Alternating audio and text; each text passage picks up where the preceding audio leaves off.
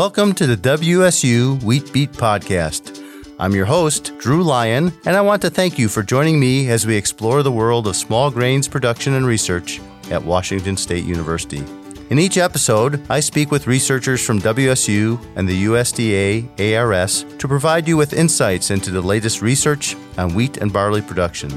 If you enjoy the WSU Wheat Beat Podcast, do us a favor and subscribe on iTunes or your favorite podcast app, and leave us a review so others can find the show too. My guest today is Chris Benedict. Chris is a regional extension specialist for WSU Extension, and he is located in Whatcom County. Chris is leading the WSU portion of the Soil Health Initiative. Hello, Chris. Good morning, Drew. So, Soil Health Initiative, it's getting a lot of attention these days. What activities have occurred since WSU became involved in the Soil Health Initiative? Yeah, a little context. So 2019, the state legislature funded a proviso for WSU, and that had sort of three major categories to focus on in that 2-year period. First was to get the initiative going at WSU. The second was to develop a roadmap, and this roadmap was to outline where we are, where we want to be, and how do we get there, just like a traditional roadmap is. The third, and this was a specific call out by a legislature in Western Washington, was to initiate a long-term soil health site at WSU Mount Vernon. The first one obviously is underway. It has been since day one. The roadmap has taken about 2 years, but we finally gotten to the point where it's pretty much fine. It is finalized, and the the long-term site at Mount Vernon started in the fall of 2019, but really just had its first cropping year systems this year. Okay. So you described this soil health roadmap. Can you tell us a little more about that and how you're going to use that to move this initiative along? Yeah, so this was a very lengthy process. We wanted to be as inclusive as possible. And what we did is we basically broke the state up into sort of 8 focus areas. And relative to the wheat industry, we refer to it as the dryland agricultural area. And we identified a lead. That person was a WSU person most of the time. And that person sort of went through and looked at, okay, what resources related to soil health has been recently documented? And for dryland agriculture, there actually was a lot of significant documentation over the past 5 to 10 to 15 years. And so the person that led the dryland ag was Rich Koenig, and he pulled together an existing, basically all the resources and sort of brought it into a single document. Outside of the dryland ag area, those other 7 or so areas, we might have actually had to go out and search for that information. So what kind of information are we specifically looking for?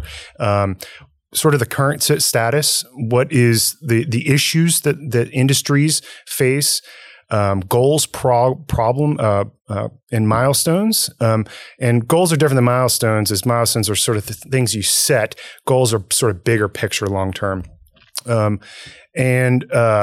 Beyond that, we outlined a bunch of very specific things like 5 to 10 year goals, milestones, 10 to 15, and so on.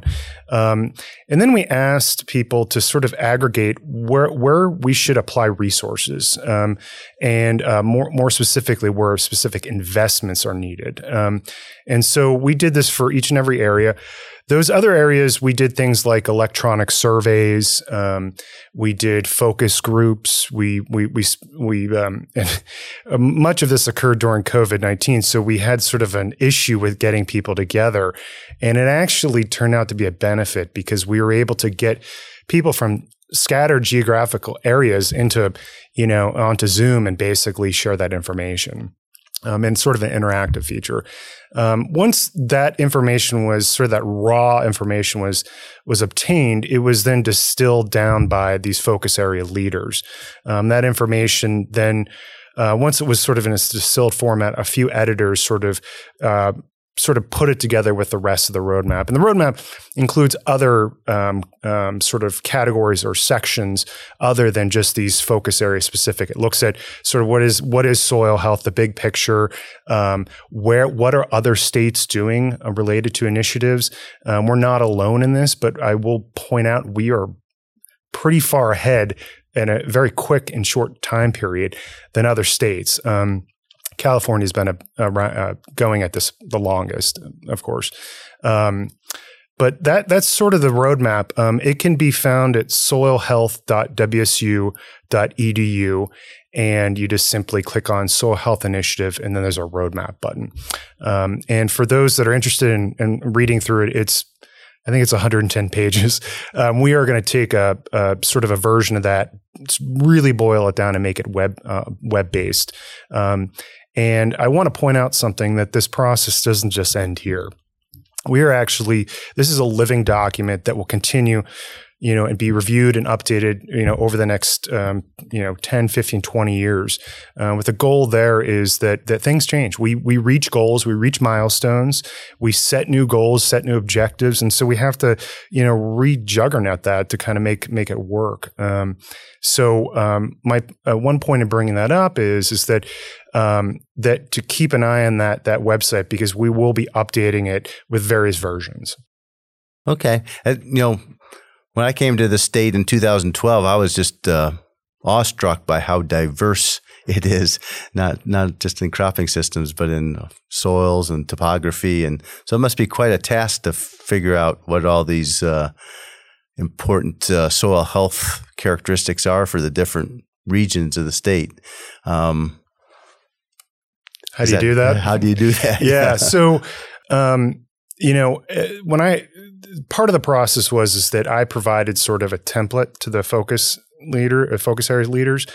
And, but that template sort of had a bunch of check boxes to sort of go through, but every one of those focus areas are different, as you just pointed out. And so we sort of naturally let them go with it where they saw the biggest priorities. So that's the document itself. How do we extract key themes? Because resources and time are always limited, right? And so how do we prioritize things that are in the short term? And the good thing is that there were some key themes. A lot of it had to do with soil health metrics, assessments, how you assess it. The fact that pretty much everyone wants a quick, rapid, easily deployable tool or set of tools to determine that. But I will point out that there were cropping or production system specific issues. There are some alignment on things like perennial crops, the tree fruit industry, the grape industry, a lot of overlap there. But you also see overlap in a situation where in the irrigated Columbia Basin, soil-borne diseases are a big deal. They are also in the tree fruit industry. So we see even sort of opposing cropping styles or systems, there is some overlap in issues. But I think the document, it does a good job of outlining all of the problems. And it does a good job at defining or isolating those that are somewhat complementary across production systems. And I think at a policy level, at the higher level, we can run with those. But I think when we start to talk about long-term research, that those issues really do have to stay at that lower altitude or resolution because they are so granular and field to field in some cases. So. Okay. You mentioned the long-term agroecosystem research extension sites. Can you describe these a little bit more for us? Yeah, I'll probably call them LTARs just because it's a long set of words. So this is not something unique to WSU. There's a bunch of these. They're actually referred to as LTARs, part of the USDA system across the country. And there's one in here in Pullman. The vision around the Soil Health Initiative from the WSU side, and I should point out there are two other agencies involved, but the LTAR specific, the view from WSU is that we are the information generation central, and so these LTARs are sort of regionally representative, relevant production they represent those production systems, and they test and evaluate and determine how various treatments influence soil health. Of course, we are still learning a lot about soil health. So just having those in of themselves is important, but adding those treatments on top of it. So we're going through a process right now, an internal process within WSU to sort of competitively search for additional sites. It's looking like there's probably going to be somewhere in the area between 5 and 7 additional sites. That's on top of Mount Vernon. That one specifically represents the Northwest Northwest Washington annual cropping systems that's dominated by fresh market potatoes. What I gather, there's going to be more for the dryland area, and which is great because it's so geographic specific, particularly when it comes to soil health. But the process for developing those is we are really asking that the folks, the scientists, that they have to really root their decisions in treatment design, decisions in everything in feedback from an advisory team or committee. And so if someone listening to that is very passionate about soil health, they could play a role in that.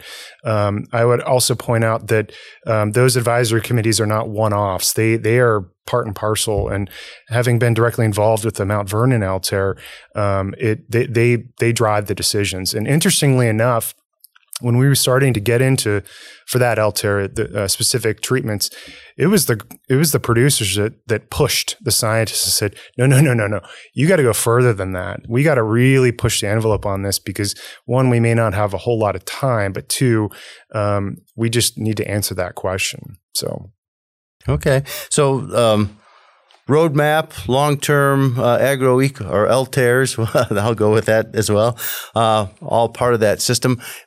As people want to learn about what's going on, see the roadmap perhaps, you mentioned where they could go for that. Where is that the same site they would go to if they want to keep up over time with what's going on at these sites? Yeah, there's a couple opportunities there. One is soilhealth.wsu.edu is the core hub of everything that's going to happen there. There is an electronic newsletter that we sent out that kind of gives updates on things. It happens quarterly. That may become more frequent as things become more, as more comes online. And that's a one-way, single topic e-newsletter. We don't send out any other information on it. It's for that purpose. Everyone will be hearing more about this. We're going to be doing a lot more press. And it might have been mentioned last week, but the full funding just came online in July. And so we're sort of in expansion mode to try to make things work. So there'll be, obviously social media outreach and stuff like that over time. But that soilhealth.wsu.edu is the hub. So. Okay. Well, the Soil Health Initiative is really a very exciting topic, and really, I think, is coming at a time when there's a lot of interest amongst growers here in Eastern Washington, it sounds like across the state, in this particular topic. So thanks for telling us a little bit more about this initiative. You bet, Drew. Good talking. Thanks for joining us and listening to the WSU Wheat Beat podcast. If you like what you hear, don't forget to subscribe and leave a review on iTunes or your favorite podcast app. If you have questions or topics you'd like to hear in future episodes, please email me at drew.lyon, that's LYON, at wsu.edu. You can find us online at smallgrains.wsu.edu and on Facebook and Twitter at WSU Small Grains. The WSU Wheat Beat podcast is a production of Connors Communications and the College of Agricultural, Human, and Natural Resource Sciences at Washington State University. I'm Drew Lyon. We'll see you next time. The views, thoughts, and opinions expressed by guests of this podcast are their own and does not imply Washington State University's endorsement.